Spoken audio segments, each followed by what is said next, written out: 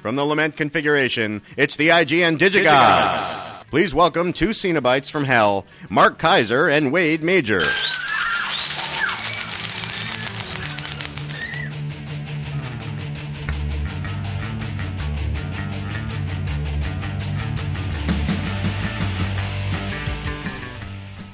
You know, Cenobite, doesn't that sound like something that you would do in an acting class? Of course it does. Corey, who threw that our way? That was brought to you by Carl Naras, who deserves a shout-out for putting Mark first that time. Of course. Thank you very much. It's about time. So, yes, sir. World Cup is on. Don't care. I care. By the way, I just want to say, whatever. My Oranje, in the rematch of the last World Cup 4 years ago, the Dutch, my Oranje, clobbered the Spaniards 5-1. Worst loss by a defending champion in World Cup history. Thank you. God, it's just so... Who gives an F? Oh, yeah, man. Honestly, it's just the worst. It felt so good. You know what? I have a theory as to why it felt so good.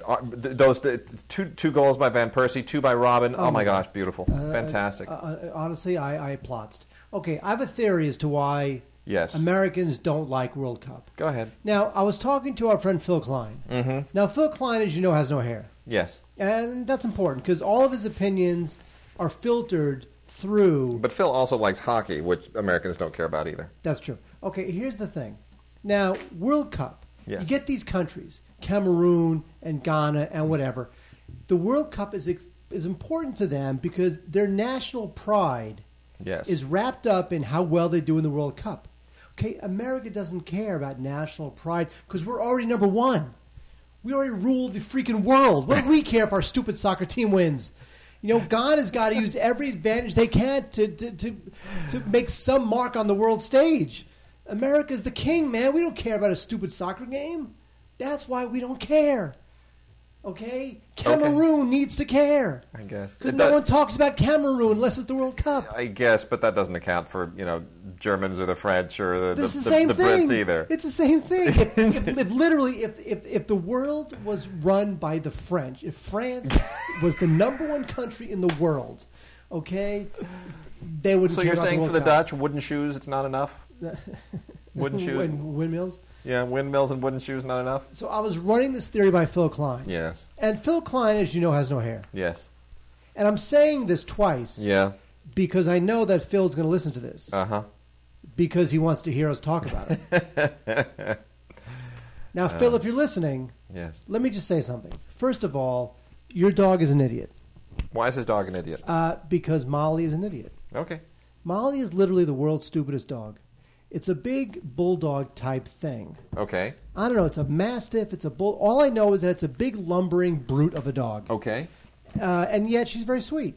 Okay. Now the dog, ironically enough, has hair. Phil has no hair. Okay. It's unbelievable. This is turning into a really inside joke. It really Yeah. Okay. No, but that is my theory about World Cup. That's why Americans don't care about the World Cup.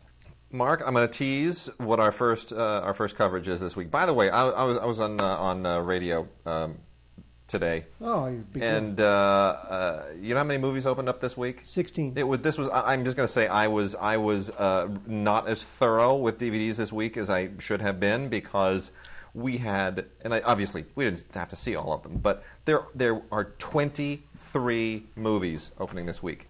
23. This is the week, of course, being the week of 22 Jump Street. I thought I was going to have a good joke on the radio, say, well, 22 Jump Street, and there's 22 movies opening. And then literally at the last minute, there was a new documentary on gay seniors that got thrown into some screens, and it made it 23 movies. How do you open 23 movies in the same week? It's insane. By the way, 22 Jump Street. Of course, we only got through like eight or 9 of them. I only watched 10, but it's crazy. 22 Jump Street, funny. Hysterical. Funny. Outrageously funny, which ties into something we're going to be talking about today. And, or actually, no, we're not talking about that today. I think we're going to talk about that next week. My bad. 22 Jump Street, by the way, Phil Klein, no hair. Yes. 22 Jump Street, funny. Really funny. Yes, it Unbelievably is. Funny. So here, I'm going to tease something that we're going to start talking about. Corey, we got to tease our first big title of the week. Corey, tease it for us. I'm sorry, Corey. What was that again? I didn't quite make that out. Nope. Ah, yes, I see. You know what that means, Mark? It means it's a flagging glagan. That's right. Now, you and I, we've met Jerry. I have not met Jerry. You didn't meet Jerry? Didn't you meet Jerry at the LAFCA dinner? No, that was the year before. I think that was the year before I joined. You were the one who proselytized for him to get our Lifetime Achievement Award. You weren't in at that time. I was not. My goodness. Flavin. Well, of course, by this time I will probably have posted a photograph on the Facebook page, which will tease this show and this feature and this segment. Here's the thing. Everyone knows I love Jerry Lewis. Love Jerry Lewis. Grew up on Jerry Lewis, worship Jerry Lewis, brilliant man. In point of fact, you can download, Jerry wrote a book that's out of print, but you can download a PDF of it. You just have to do a search on it. The Total Filmmaker by Jerry Lewis, which is a compendium of notes from his lectures at USC when he taught at USC Film School.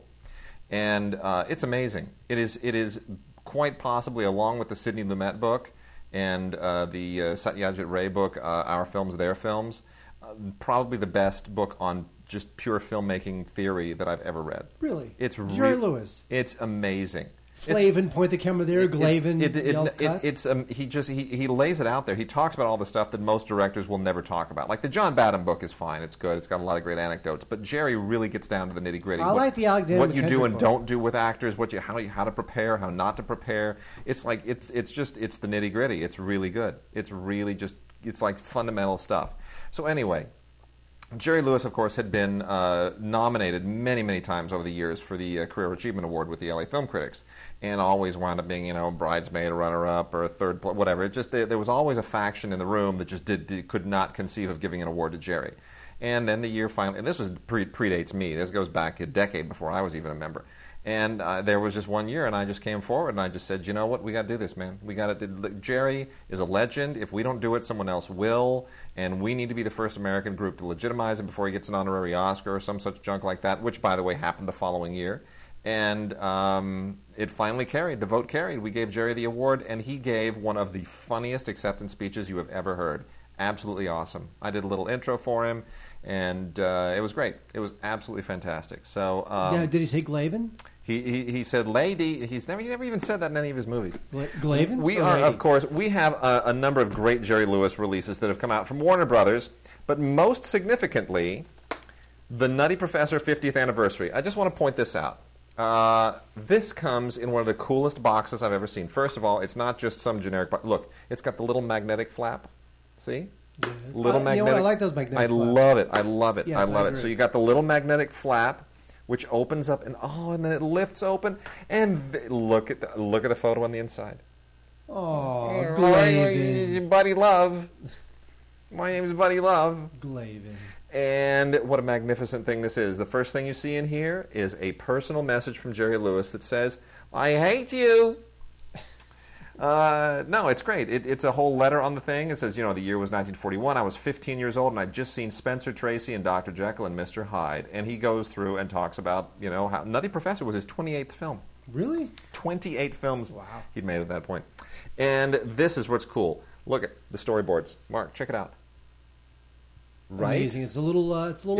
It's a little book of storyboards. It almost looks like a children's book. But look how detailed the storyboards were. Wow. This is like pre-Ridley Scott, pre-Star Wars, pre-Spielberg, Lucas. Did he draw Lucas. those? He didn't know. No, he didn't draw those. No, he had an artist draw these. Thank But you. this is how elaborately planned the film was. I mean, it gets into excruciating detail. Look at this. I mean, Jerry is like, people dismiss him as a director far too easily. I know I do. This is a serious director here. Look at this. No, those are serious storyboards. Oh, this is a serious director. Serious director. And then we also have this little gem, The Nutty Professor, the script annotation, script pages annotated. Look at that. Amazing. Right? It's great. Why don't you just This admit... is like you see all inside his process. I mean, this is amazing. Okay, wait, no one cares. Okay, why don't Cutting you just... dialogue and redoing stuff. That's And let me point out, you also get Instruction Book for Being a Person or Just Feeling Better by Jerry Lewis. Hilarious. Fantastic. Why don't you just admit that nothing will matter until we get The Day the Clown Cried? Yeah, it's apparently not that good. But look, little pictures, all these little anecdotal things. Say I like you. Enjoy when it's said back. Don't pout if it isn't. Wait, we get it. You like it. Move on. Here's anyway, a whole pile. So here's of what you get. Here's what you get in this. There's more. Yes, there's more, for crying out loud. You get this CD of phony phone calls from 1959 to 1972, which is hilarious, all of his crank call stuff. The one on here, the contest winner, is just brilliant. Oh, absolutely the brilliant. Contest winner, it's brilliant. And then, obviously, the meat of the piece is this fantastic... Oh, there's a movie. Yeah, of course there is.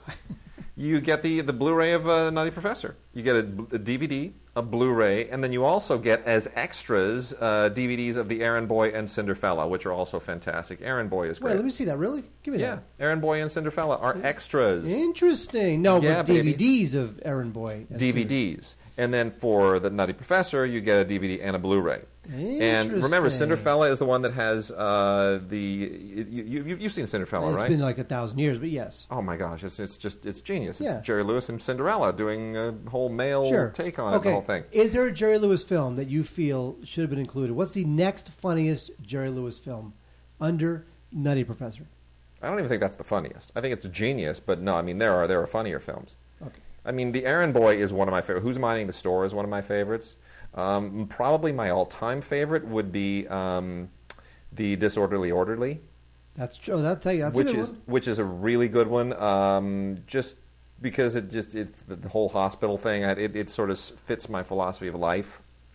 But The Errand Boy is great. The Errand Boy is the one where he does the studio thing. He gets in the office and he does where they play the How about he voices, he lip syncs the instruments. It's incredibly okay, how about funny. the Bellboy?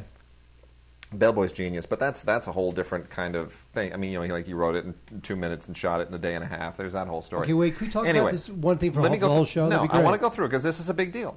The Blu-ray includes a documentary, Jerry Lewis, No Apologies, which is fantastic. Commentary with Steve Lawrence and Jerry Lewis, which was done years ago, obviously before Steve Lawrence passed.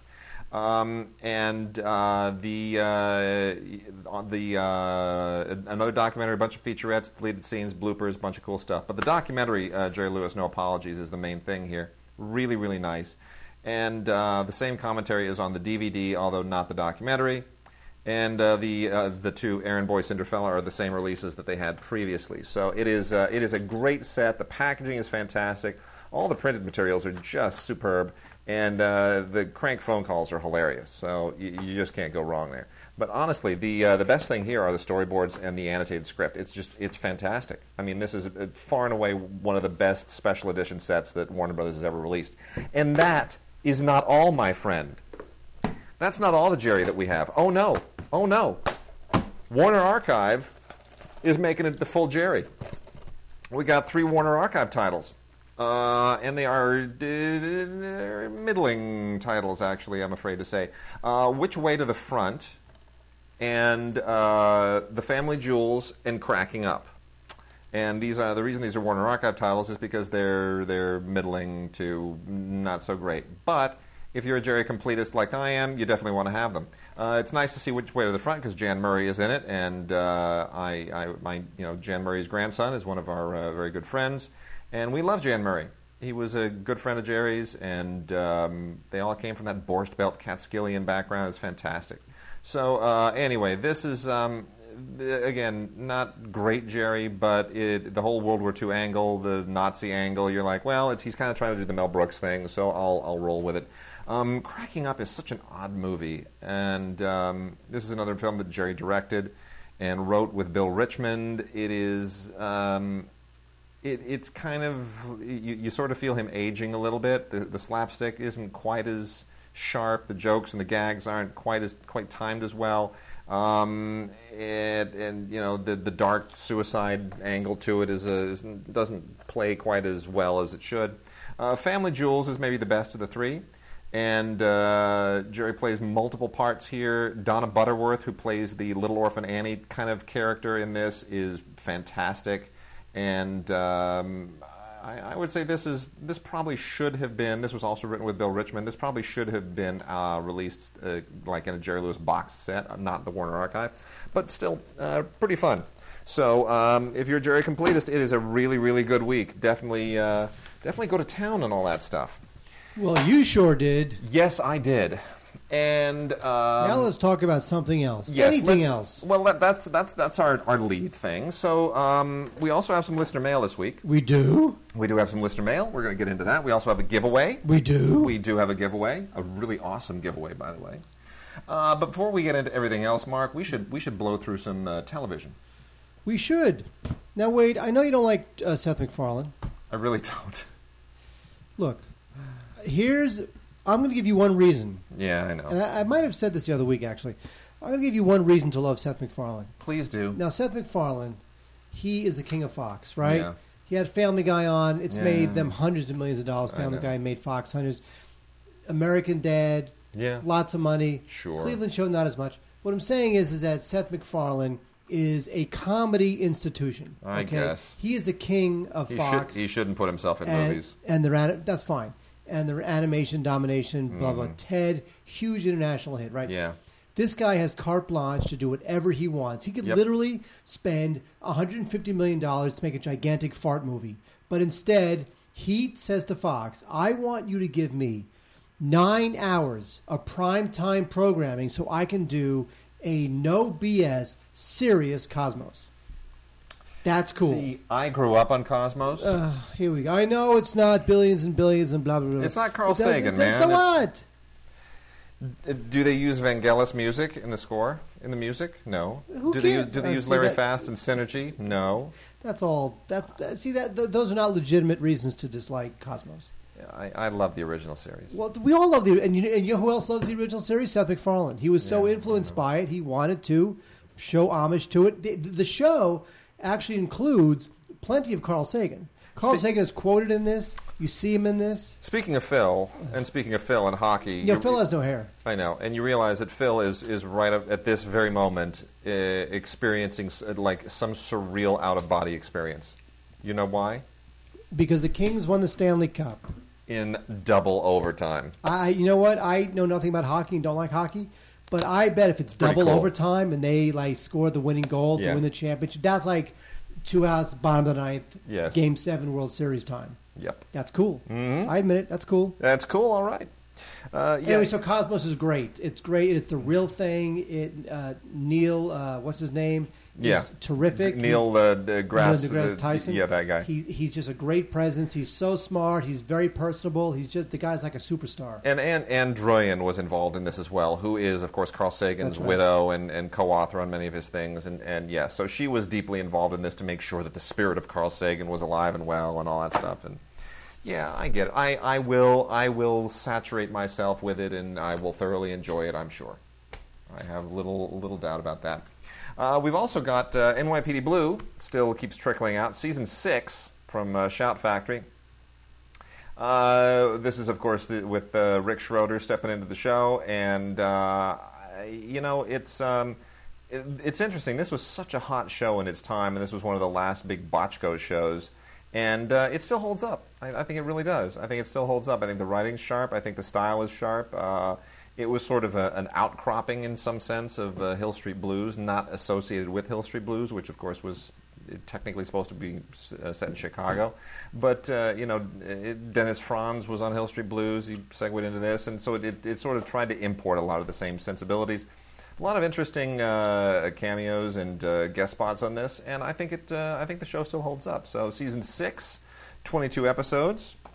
Very well done.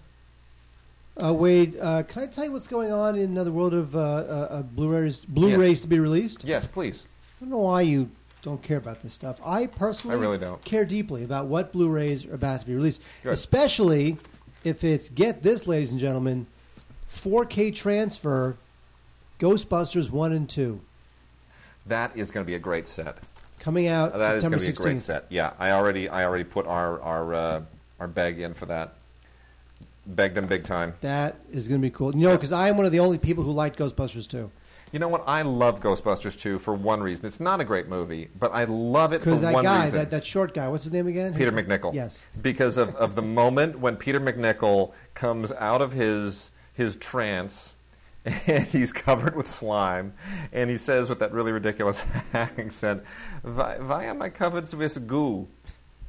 I don't know why that line just, it rocked me. I laughed and I laughed and I laughed and I wept and tears poured out of my eyes, and then now I'm crying because they're talking about trying to do a third Ghostbusters, and I don't understand why. Just leave it alone. Ramus is gone. Just don't. Just that's it. It's That's over. not going to happen now. It's not going to happen. No. It shouldn't happen. But you know what will happen? What? You know damn well what? That at some point, when Bill Murray is gone and Dan Aykroyd is gone and Ernie Hudson is gone, and like in 50 years from now, when Ivan Reitman is gone, and when Jason Reitman is an old man, they're gonna be saying, we need the new Ghostbusters, and they're gonna like hire some schmoey young idiot and stick him in with a bunch of other young idiots and make a new Ghostbusters, and it'll be horrible. They won't stop. They just will not let these things go. I agree. Dreadful. Wade, let's talk about House of Cards. Yeah. Now, Wade, as you know. Yes. Phil Klein has no hair. Phil's going to be thrilled that he's become the running joke on this week's show. Now, I watched House of Cards season 1, and... it's a good show. Well, did you watch it? Mm-hmm. Here's my thing with House of Cards. I watched the British show, too, which I think is better. Yeah, whatever. Yeah. Here's but it doesn't have Kevin Spacey. It's got that other dude. That's true. Yeah. Benny Hill. There was a Benny Hill joke in 22 Jump Street. Benjamin Hill's a cool film. Oh my gosh, it's so great. And you know what? I mean, I saw it with a bunch of kids. Plebes. Not one of them got that joke. Nobody got that joke. And there's like that brief little music cue that is supposed that everything speeds up and you're supposed to get the joke. And it was almost too fleeting of a joke. And I looked around and I was like, are you people that lame? Like, are you so lame that you're out of touch with Benny Hill? Yes, you know what? 21-year-olds are not going to know Benny Hill. Okay, that needs to stop. People born in like 1995 are not going to know Benny Hill. That needs to change. That desperately needs to change. Okay. You realize we're never going to get through all this stuff. Let's do it. Let's House of Cards. Roll. Here's the thing with House of Cards. I saw the first season. First 6 episodes, brilliant. Yeah. Thought it was great. Yeah. Last 6 episodes, it became a little too silly. Yeah. First episode of the second season, which is now on Blu-ray, I lost it. Yep. Because something happens in the first episode where you're like, really? The Vice President of the United States is going to go down into a subway and do that? Really? Now it's no longer realistic. It's no longer like this ripped from the headlines, behind-the-scenes thing. It's now become a complete 9-time soap opera. And I kind of lost interest. It does pick up steam later in the season, but now my love is conditional. Okay. It's no longer unconditional love. But anyway, it's great stuff. It's still House of Cards. It's still Netflix planting their flag for quality programming. And if you got season 1, you got to get season 2. I don't know. Look, this thing's already on Netflix. You can download this on Netflix all day long. But it's Blu-ray. It's like intense and good and sharp. And if you really love the show, you want to have it at your fingertips just in case the internet goes down. Now, Wade. Yes. Tosh.0. Now, Tosh.0 is a Comedy Central show. I'm going to say something controversial. Go ahead. Daniel Tosh, his stand-up, funny. He's a funny stand-up. The show, I'm less enamored with. You know what I just realized, Wade? Huh? Shoot. I just realized that I have laundry in the dryer. Oh, and I got to get it out. You better go do that. I have to do that. Yes, you do. Because we're recording this at my home. Yes, we are. And I have laundry in. Okay, well, you do that, and I will roll through some things. Because I think right now, my laundry is done. Hang on. Well, you go do that. Don't stop recording. Since you're not fixing me any food anymore, so I might as well let you do that. All right, I'm going to roll through a bunch of Mill Creek releases of old classics. Facts of Life, Seasons 1 and 2, a 2-season combo pack is out from Mill Creek in a bargain set. I highly recommend this for one primary reason. Never mind the fact that when you look at Seasons 1 and 2 on the cover, you see, Mindy and Tootie and Joe, and you're like, yeah, and Blair. And you're like, okay. No. The first season is the amazing season that has all of these other actresses who were kicked off after the first season when they completely reconceived the show and they changed the cast, they switched everything up. That first season is amazing. There are like 5 actresses in that first season who don't show up in the rest of the show, including a very young Molly Ringwald on roller skates. So the first season of Facts of Life is fantastic. That's why you should get this pack.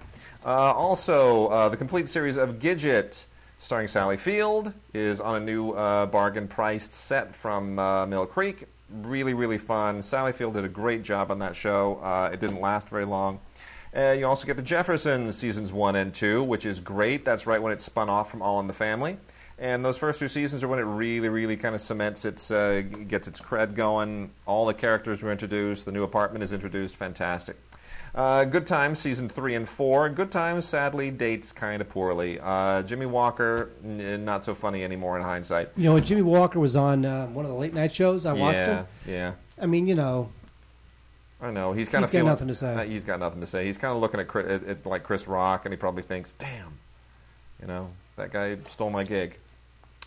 Anyway, but, you know, some really good acting on the show. Apart from Jimmy Walker, Jeanette Dubois, John Amos, Esther Roll, a really good cast. And another success at the time from Norman Lear. And then the complete 4th season of Highway to Heaven, Michael Landon's television swan song after a great career, which sort of set up Touched by an Angel in many respects. It was sort of the same kind of thing. Divine intervention and whatnot. Very successful show in its time, and this is season 4 at a bargain price from Mill Creek. So that's a nice new batch of stuff from Mill Creek. Longmire is a show on A&E that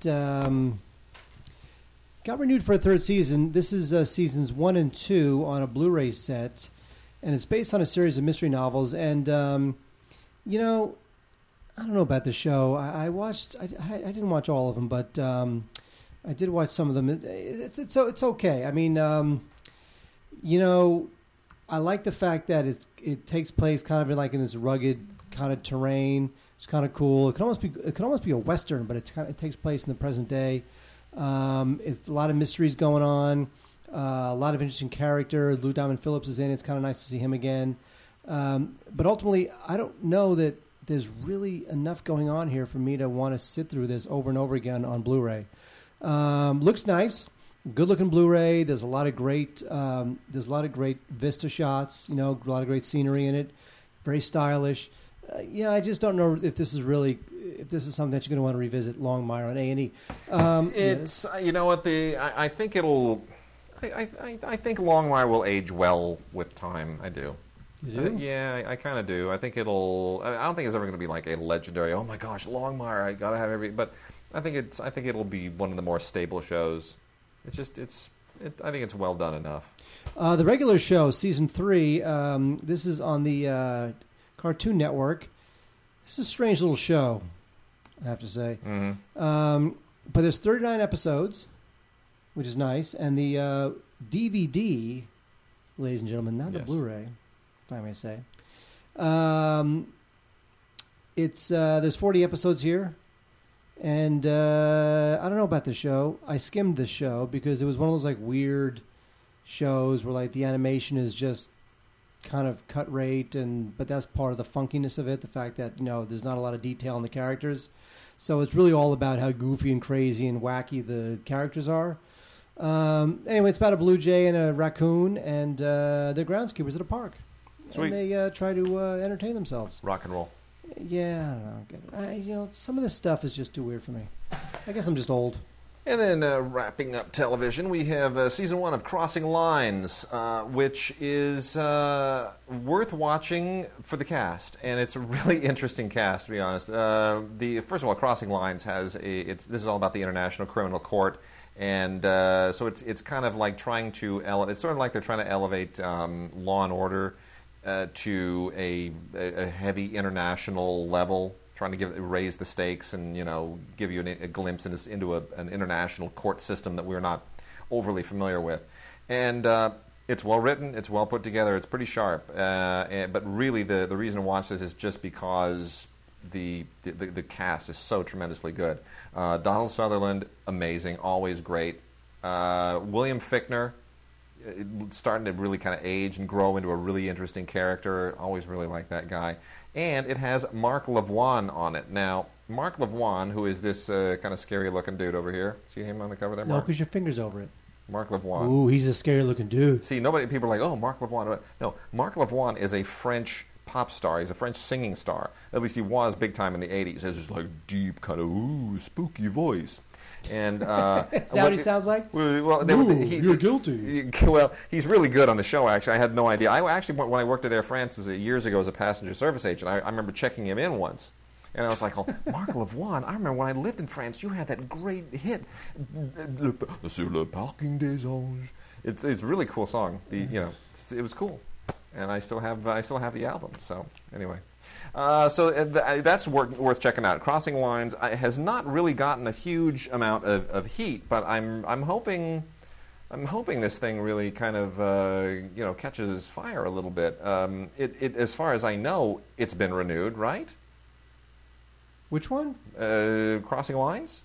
I don't know. It's 10 episodes, season 1. It's not canceled or anything, right? No, I don't know. Because it's good. It needs to continue. I used to have Crossing Lines on Google Alerts. So every time there was a story on Crossing Lines, I canceled it though. I'm going to hit you with a frying pan in a moment. And then Kung Fu: The Legend Continues. The complete first season was a terrible, dreadful, miserable attempt to reboot the Kung Fu franchise. Did you like it? It's so bad. It's really, really bad. It's sort of David Carradine coming back and mentoring the son that he never knew he had, and it's not good. And now there's like a grandson, and there's they try to make this thing the whole like present day and his legacy, and still have him in flashbacks, and none of it works. It's really, really awkward, and it should never have been done. And that's from the Warner Archive collection as well, and deservedly so. So, Mark, we're gonna before we plow into the rest of this stuff, we got a lot of really great stuff coming, but we have a giveaway. A giveaway? We have a giveaway. One Blu-ray. We're giving away one Blu-ray. Of just anything, some random movie? Or random movie, whatever Blu-ray you want. Anybody no. You know, Wade, you are going to give away...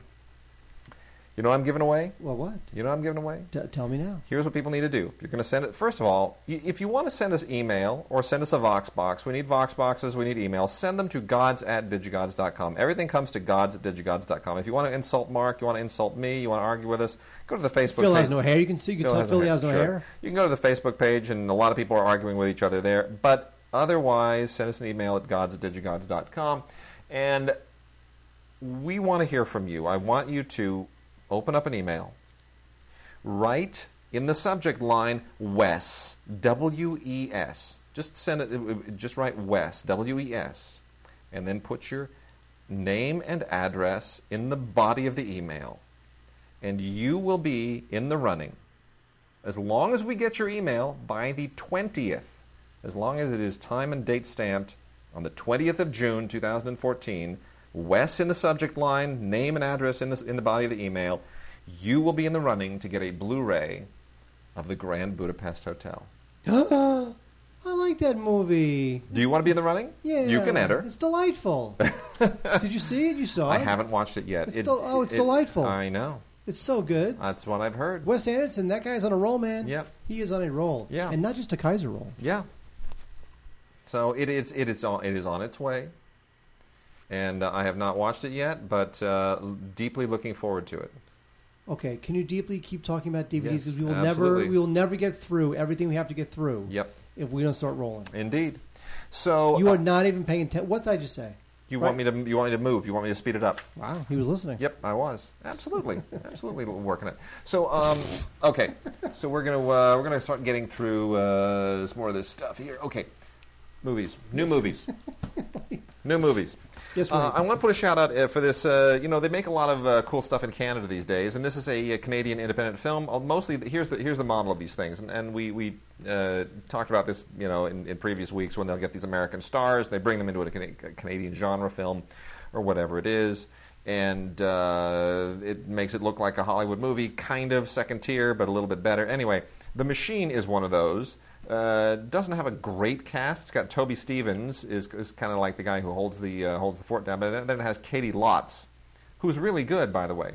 Katie Lotz is terrific in this, and Katie Lotz plays this woman. Well, here's the thing: It's what's the thing, Wade? Let me step back. Let me take a step back. Take a step back. What's the thing? You're in the future. It's right. one of these situations where you have where they're looking. The world is in a horrible situation. We're kind of at war with China, and they're looking to develop a super soldier. And Toby Stephens plays a scientist who he's like a cyber technologist, and he's trying to invent the super soldier. And through a very disturbing series of sequences, Katie Lotz becomes she's a fellow scientist who winds up essentially being killed and RoboCop style turned into his new cyber super soldier. And then of course you get into this kind of almost a Terminator thing where the soldiers who have been modified and changed and had their brains altered and whatnot, they want to rebel against the system that is keeping them oppressed and so forth. The whole thing takes place in the single facility, so it's all very contained, very low budget, but really smart, and it doesn't really get into a lot of action set pieces until the end, which I appreciated. So I thought this was a surprisingly cool genre film on a low budget with a great cast, and Katie Lotz is going to be huge. She's going to be huge. She's huge what? No, she's going to be big. I mean, I'm just saying she's going to be really, really big. And she's already kind of got a following as Black Canary on Green Arrow, on The Arrow. The DC series, right? Yes. On Arrow, yeah. She plays Black Canary on that. And you know the whole thing, right? Green Arrow and Black Canary are husband and wife, and there's a whole thing. You've never read Black Canary comic books, have you? No, I have. I didn't remember they were husband and wife. Yeah, well, anyway. She's really good on that show, too, but she's fantastic in this movie. And then also, let me do real quickly, a little bit of Jesus action here, which probably should have been in time for Easter. We got a documentary called Bible Quiz by Nicole Teeny, which was a 2013 Slam Dance winner for Best Documentary. And this is basically like, what was it, Spellbound. Right. It's about Spellbound, except this is you're supposed to memorize all this stuff for the National Bible Quiz Championship. And it centers on this one girl, and it's not condescending or mean or smarmy or anything. It's just a really, really good story about a fascinating young girl. And then, obviously, there is the movie Son of God, which we have in a Blu-ray, DVD, digital HD, ultraviolet combo set. Basically, this was just an edited down and somewhat boned up version of the Bible, which was the miniseries on the History Channel that Roma Downey and Mark Burnett did, which is not very good. And but it made a ton of money. And even though it was edited down from a miniseries, people went and saw it and bought tickets, and there you go. So I don't think it's very good. It's biblically accurate. Mm-hmm. Probably more so than most of these things, but I don't know that makes it a good story, frankly. It just makes it kind of familiar. But they load this thing up with some fairly decent extras, a lot of little featurettes, a thing called Son of God Reborn, a little thing from the set, and they even have some little educational stuff on here. And it's got ultraviolet on it. And then that contrasts with an interesting VCI release called Jesus the Christ from their Bible series, which is a much older film from 1952, one of the more obscure Jesus movies from an era when there were really a fair amount of them, but most of them came in the 1960s. This is from 1952, so this even predates Ben-Hur, and that's rather unusual. And this film is not very well known, but it has some interesting people in the cast, including Martin Balsam, of all people. This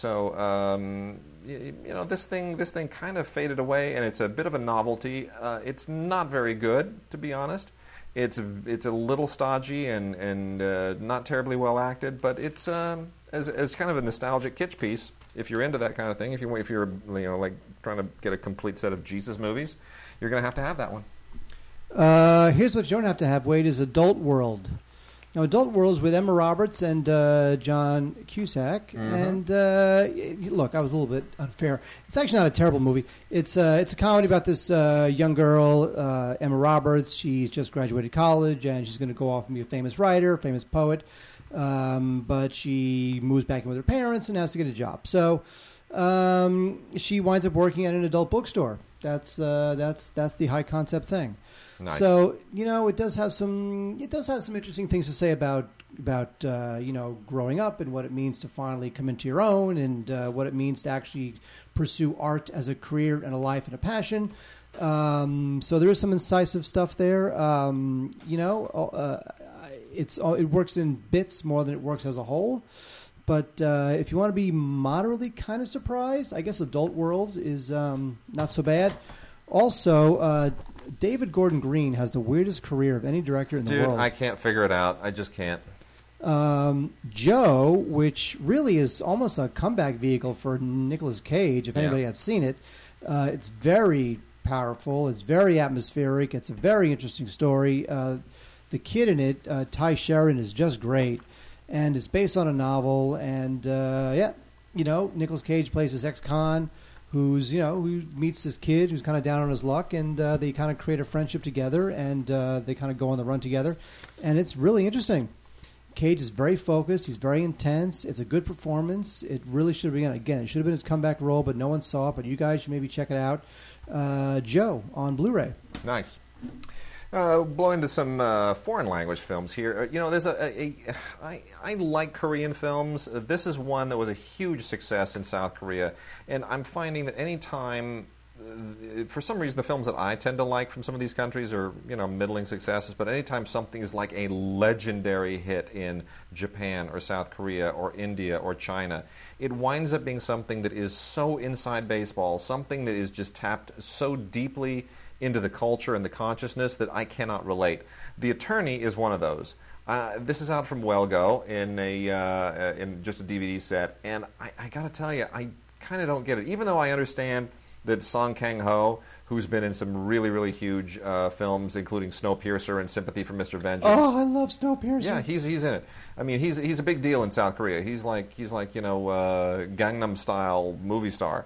But The Attorney is based on a real event, a real guy who was kind of a sleazy attorney. He'd been a judge, and then he abandoned his judgeship, and he started being like this real estate attorney, and he's literally soliciting real estate work, like handing his card out, which is a big no-no down there. Just throwing your card at everybody like, hey, hire me, I'm an attorney, here's my card.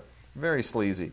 But he just figured there was a lot of opportunity to build a practice around that, and then it takes this bizarre turn where he has to, become like a civil rights attorney and try this really big case that involves government brutality, and it's a very strange film. The performances are good, but it just feels like it just doesn't all kind of move the right way. Everything feels mislubricated. But that being said, mislubricated? Yeah, it's like things, some things move better, like some parts move better than others. It doesn't feel like it's a well-oiled machine. Mislubricated is the opposite of a well-oiled machine. Now, is Miss Lubricated married to Mr. Lubricated? Oh, see, whatever. And then a couple from Raro Video, who is now distributed through Kino. Raro Video has been releasing a lot of really cool, primarily Italian cult stuff for years. And I got an interesting story about one of these, to be honest. It's rather ironic that it comes out this week, especially in combination with some other things we're talking about. But the first of these is the DVD of Blue Movie. Blue Movie by Alberto Cavallone. This is the unrated director's cut, and I know you're thinking, oh, Blue Movie, I know what that is. They're working blue.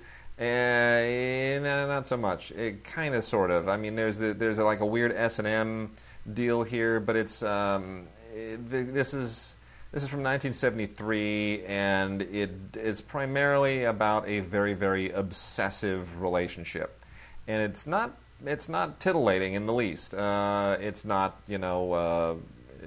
It's not the Bertolucci film Last Tango in Paris, but it's also not really exploitative and kind of slimy. It's kind of somewhere in between the two. And then also from Raro Video on Blu-ray this time, in a gorgeous, gorgeous transfer from the original 35mm negative, is Liliana Cavani's I Cannibali. And here's what's interesting about that. Are you familiar with Liliana Cavani? Oh, that's Mr. and Mrs. Cavani's Sure you are. kid. Yeah, whatever. No, of course you are. You've seen The Night Porter. Yeah, that is true. That's her big film. Oh, okay. That was the big film that she did. Night Porter was her big film. But she's never been extremely well exposed here. And she also made a film called La Pelle, which means the skin, which just a few days ago, Andy and I did the commentary for Cohen. Cohen Media is going to be releasing The Skin later this year. And so we really boned up on our Cavani and watched the film. And I got to tell you, Liliana, I mean, she was a major Italian director at a time when Lina Wertmuller was the major female Italian director. So Cavani never quite got the limelight she needed. But La Pelle has some La Pelle is all about the American invasion of Italy at the end of World War II, primarily in Naples, and she's in some big epic scenes there. I mean, really good at staging them, and it's very different from The Night Porter, but it's very shocking in the same sense. This is really interesting because this is entirely a different kind of a film altogether. Again, this was made in 1969, very brief. It's only 87 minutes long. It just gets into her, it's her gruesome side, but not quite the giallo gruesome side. In The Skin, everything's very giallo-like. It's really kind of gory and gruesome because it's World War II. But here, you find like there are literally corpses by the hundreds and thousands of boys and girls in this dystopian future all over the streets. Because there is this weird kind of 1984 Orwellian government that will not bury them, and you wind up getting into this sort of Brave New World Logan's Run plot after that, where they're kind of challenging the government, and it's really kind of interesting. In theory, it's an adaptation of Antigone. I've seen Antigone. I had a hard time seeing how this is like anything. It's really much more like Logan's Run and Brave New World than anything else. Or even 1984. But they named the character Antigone, and apparently that's the idea behind it. So anyway, this was her third film. It's on Blu-ray. Definitely worth checking out, especially if you're a fan. Wait, here's something I'm a fan of. Yeah. Ernest and Celestine. Oh, so good. Now, can I be honest? Yeah. Now, when I was given the screener for this, yes, to consider for LAFCA, indeed, I put it in. Sure, you did. Watched 10 minutes. Of course, you did. I said, you know what? I don't think I'm gonna like this. I don't think I'm gonna like this movie. It's wonderful. And I stopped watching it. Then, after you know how it is. You do Sure. screener after screener after screener after screener after screener after screener after screener after screener in anticipation of the voting. And then I said, you know what? I'll watch the rest of this because people seem to be liking it. I watched the rest. Delightful. Absolutely. Very delightful. See? It totally won me over big time. Telling you. Nominated for an Oscar. It's based on the famous series of books by some French dude. Yep. And it's got a great voice cast. Although, you know what?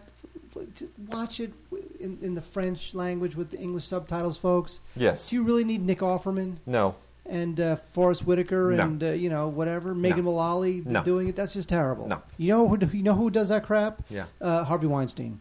Yep. He does that crap. Mm-hmm. You should just listen to it in the French and so forget charming. about the It's so charming. No, it's great. You know what? I almost didn't watch it. What I love most about this movie is the artwork it doesn't feel like an animated film. It feels like a storybook. That's true. It really does. It feels like a storybook. And Watercolor. It has a certain watercolor feel. Watercolor feel to it. It's just delightful. It's just so delightful. No, it's absolutely wonderful. Yeah. Oh, look at that. Feature-length animatic. Wow. That's pretty cool. I am going to have to show that to my little girl. Just going to have to do that.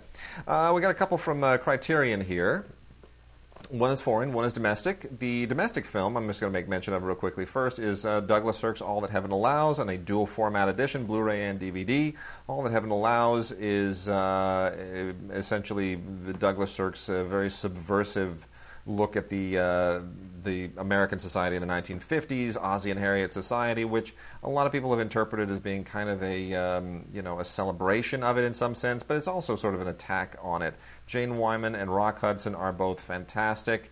It is really the cinematography by Russell Meddy that just makes the film glow. It just glows, and it is beautiful. It's probably a little too melodramatic for my taste. Most Sirk is. I kind of have to sort of swallow my aesthetic when I watch his films a little bit, but I can appreciate them. And tons of fantastic extras here, including Rock Hudson's home movies from 1992.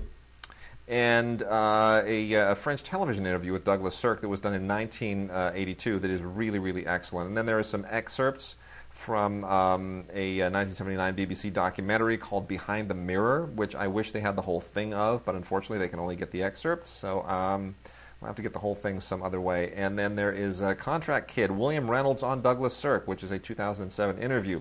So that's, for Douglas Sirk fans, a must. And then my pick of the week in many respects, I have to make an exception because of one of the next films I'm going to talk about, Michelangelo Antonioni's L'Eclisse, which is also in a double format edition from... That's French for the Cleese. Oh, dear. I don't know why I do this show with you. This is from 1962, the same year as Lawrence of Arabia and many other fine films. A great year. And this is the last of Michelangelo Antonioni's trilogy on the modern world and its corrupt ways, which also includes La Notte and L'Avventura. So if you like either of those two films, you're going to love this. Francisco Rabal, Monica Vitti, and the great Alain Delon. It's just fantastic. It's really you start to hate people after you watch those three films, and in a good way. And then a couple of amazing films from Costa Gavras. First, his newest movie, Capital, which is Costa Gavras' response to the current situation in the world finance and banking and the World Bank and the financial collapse and all of that stuff.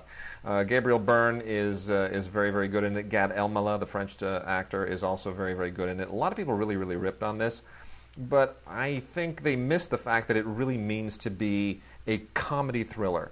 It's supposed to be funny, but it's also supposed to be a thriller, and that's a tricky thing to pull off. And plus, Costa Gavras is not known as being the most hilarious director in the world. Well, but he's made funny films in the past. I mean, he has a sense of humor when you meet him. He's a very funny guy, but he's also a very, very didactic guy, and he's a deep thinker. And this is a sharp film. It's a really sharp film. It basically begins when you have this bank CEO who dies on a golf course.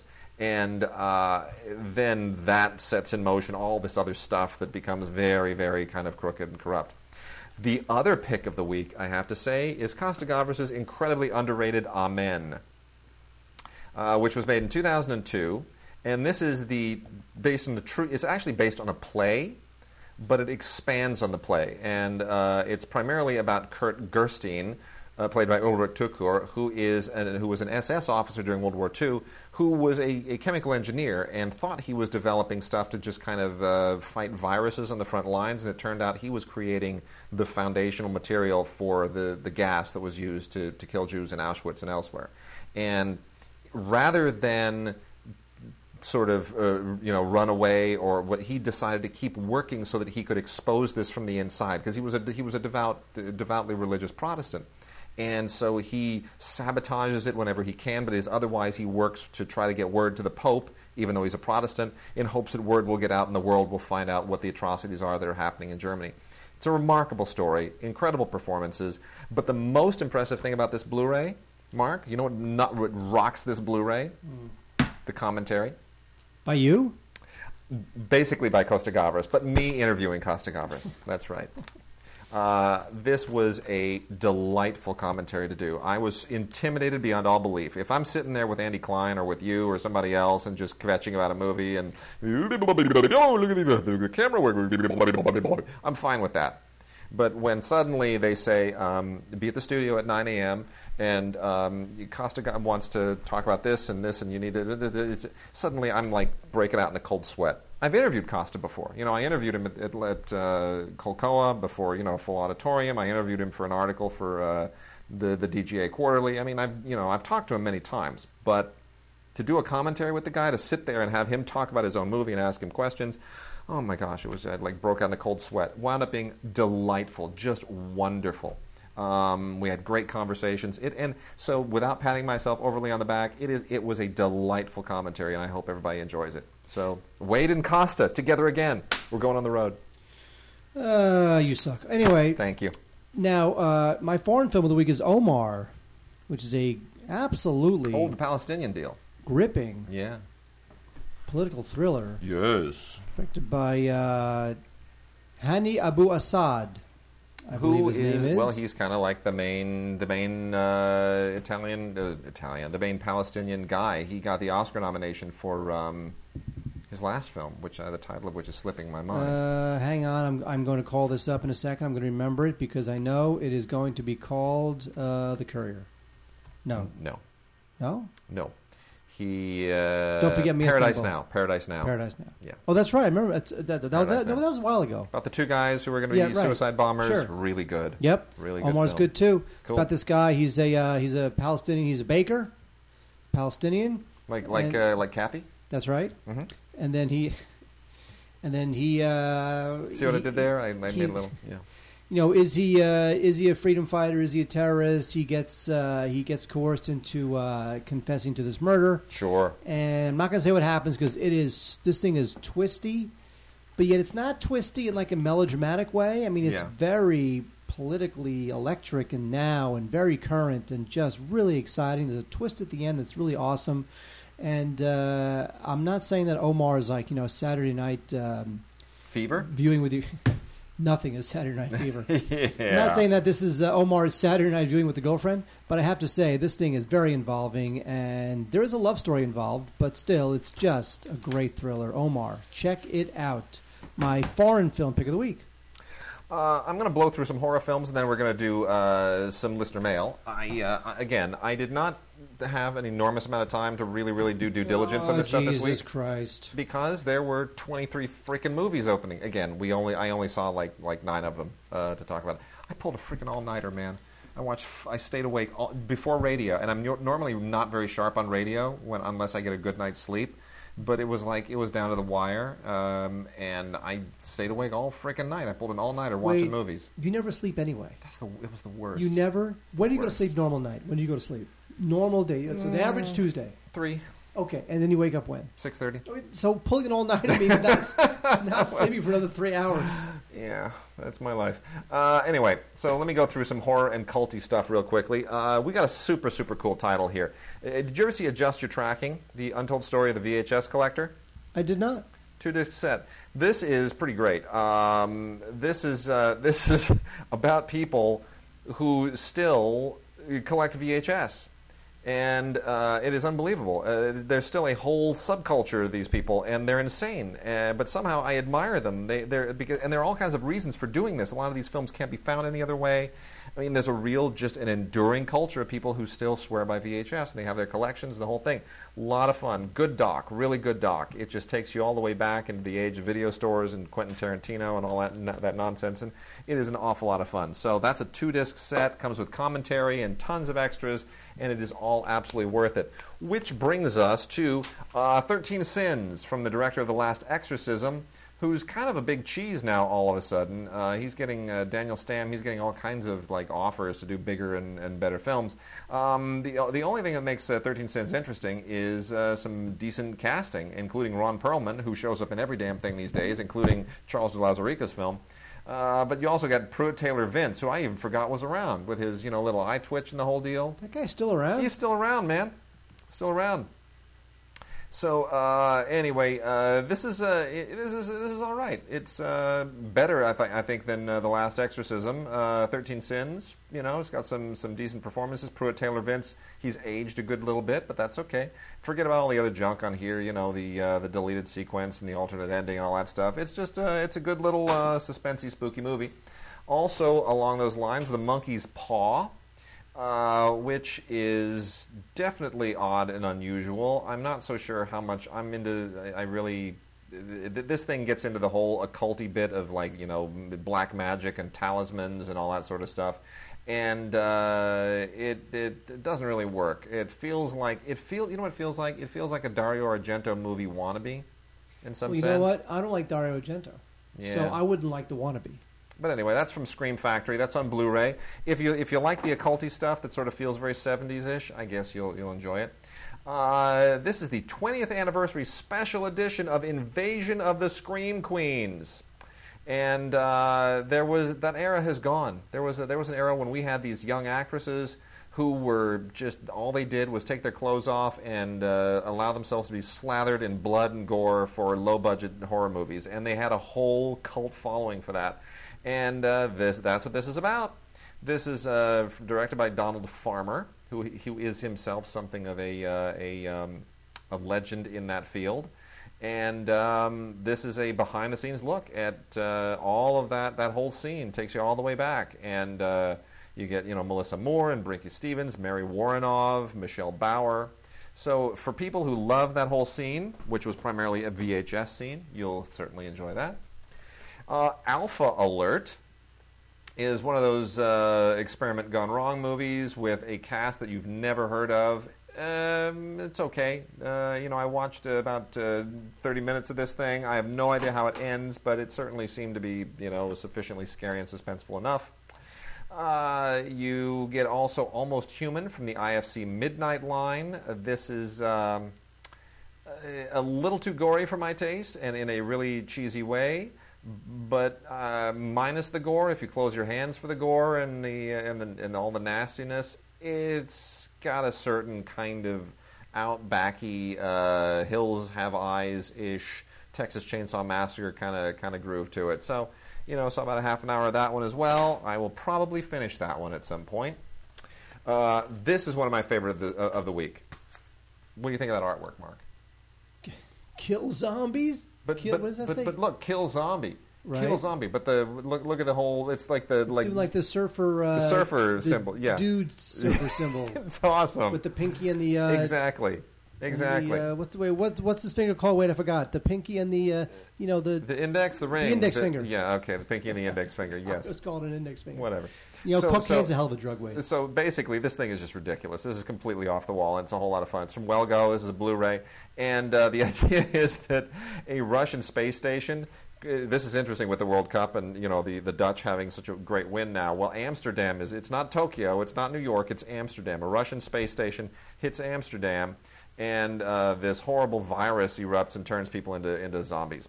And from there on, it's basically a pretty ordinary zombie movie, except it manages to be tongue-in-cheek enough that you can just kind of roll with it. It's sillier than most, and I appreciate the silliness.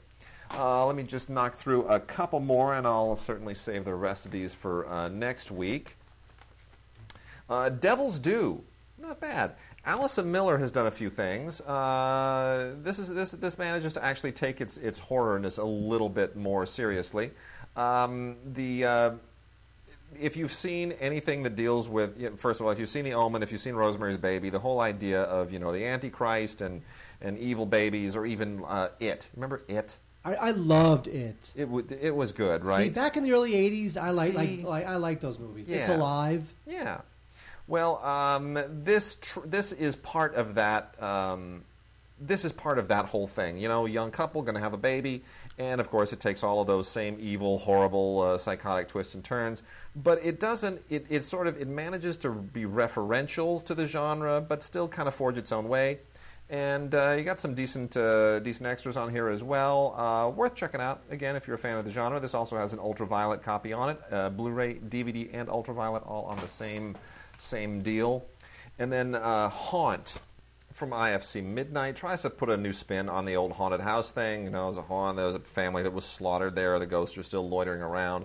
And new family in the house gets in touch with the ghost. Got to figure all this stuff out. It's kind of the usual thing. How do we redeem the ghosts so that they can leave the home and all that kind of stuff. We've seen this a million times, but the guy who directed it, Matt Carter, has a certain flair. So he'll probably have some other films that he'll step into coming up in the future. So good luck to him. And Mark, let's do some listener mail now. Can I sing the listener mail song? There is no listener mail song, Mark. We don't have a listener mail song. I could write one. I know you could, but I'd rather you not. First of all, very, very good inquiry from Tim Teets, who said, I am a DVD Blu-ray collector. Tim's been a long-time listener, with a collection of 440 DVDs and Blu-rays and growing. Oh, bless you. Bless you. That's so cute. 440. So you're the one. And I often collects these things. And I often set mini goals for myself when it comes to collecting. The next goal I have is to collect all the movies you guys have done a commentary on together. So, quick question: could you possibly list all the DVDs you have done commentary on? Mark, I'll bet you couldn't do it. Could you? No. I had to go dig them up. We did a bunch. Now he emailed us. Yes, he did. Did you email him back? I did. I sent him the list. Well, why didn't you did not CC me on that email? I didn't. No. Really? I was wondering whether you were going to email him back. Oh or yeah, not. yeah, I did. I thought you were CC'd on that. I was not. I'm so retarded. I'm sorry. Okay. We did the Denis Cote, right? That guy, the French guy, the Canadian guy. Oh my gosh, this will take guy? forever if I let you try to remember them all. Here's what we did. We did Armless. Remember Armless? Yes. Yes. We did Becoming Eduardo. Okay. Yeah. Sure. The Bird Can't Fly. Remember with Barbara Hershey? Oh, with Barbara Hershey, right? I remember that. Carcasses is the Denis Cote film. Which is good. This is good. It's really good. Insignificant Others. Remember Significant Others? Oh, yeah. I think we said it was good, but it was lame. Yeah. Jester Till. Of the animated film. The animated film. That was really lame. Sure. Yeah. We said it was good. Lily's Thorn. Remember that? That was that film that was shot in that little town back east and all local money. Pinprick. Is that about the guy who... You don't even remember anymore. I don't. And then The Symmetry of Love. I have no idea what that is. I really don't. What's Symmetry of Love? What is that? It was a romantic kind of a deal. So those are the films that we did all for Vanguard. So those are the films that we did commentary on.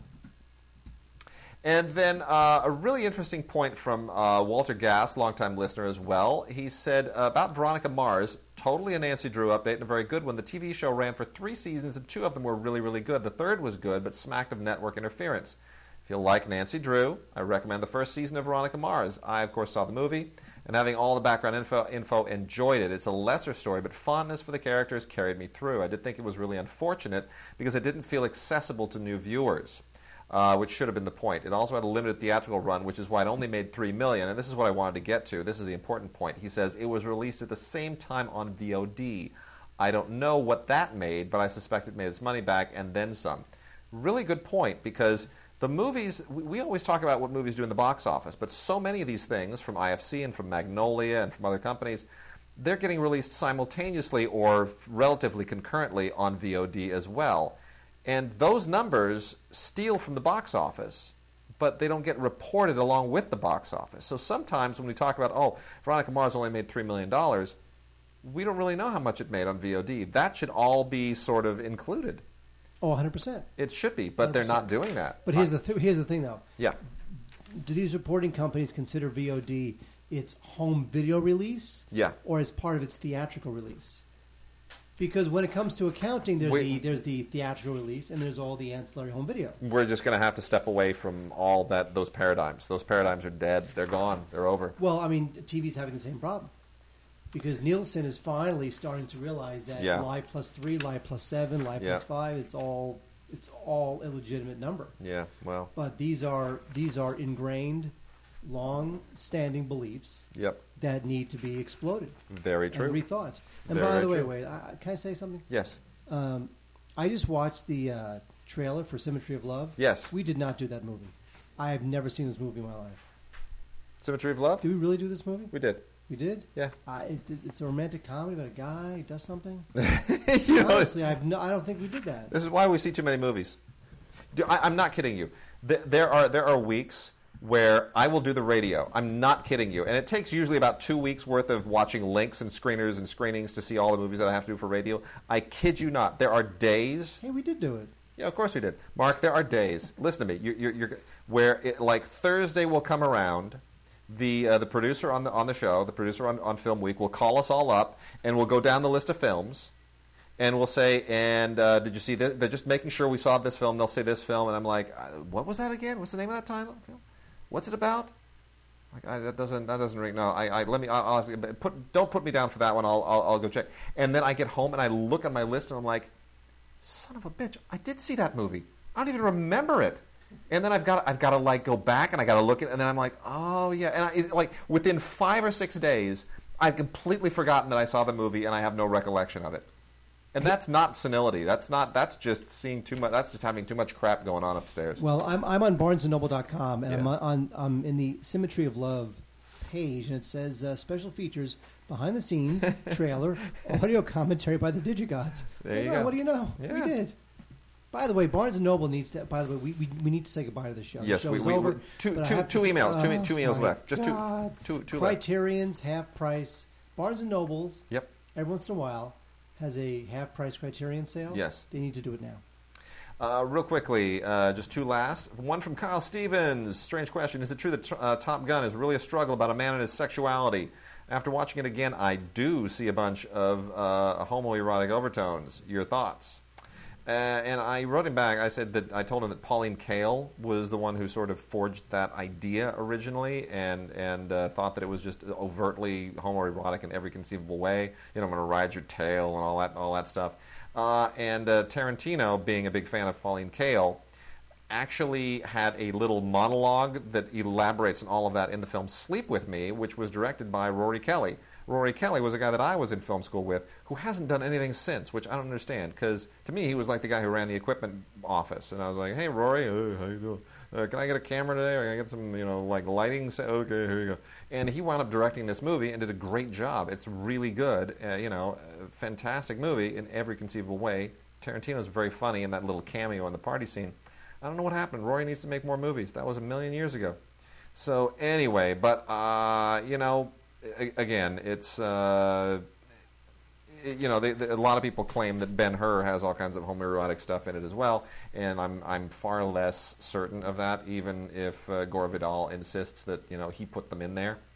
And then lastly, Chevelle Dixon writes and says, as I try to expand my film knowledge and watch films from the greats, I'm always unsure where to start. For certain directors, should I start with the earlier films, or should I watch some of their later stuff and work backwards? For example, my first Bergman film was his only comedy, Smiles of a Summer Night, and I really liked it, but should I have started with his other serious work like The Seventh Seal or The Virgin Spring? Mark, your thoughts? I don't I know, it's a tough question. It is a tough question. I don't know that there's a right answer to that. There really is no right answer. I think doing it chronologically from beginning to end, I guess you would see the evolution. Now, Wade and I had seen Stanley Kubrick's... with Kubrick and David Lean, right. I saw all of their later greater work first, and then with Lean, I go back and you discover like Blithe Spirit and the Dickens films and Breaking the Sound Barrier and all these earlier films, and you're like, oh wow, some interesting work there, but it's not as great as the later stuff. And I'm not sure if I'd started with the earlier stuff, I would have really gained anything from it. I mean, the later stuff with Kubrick, if you're missing out on Killer's Kiss, I think you're okay. I really do. It's fine. You don't need to sort of see the evolution. With Kubrick, you can pretty much start from Lolita and go all the way to Eyes Wide Shut, and that's the important body of work.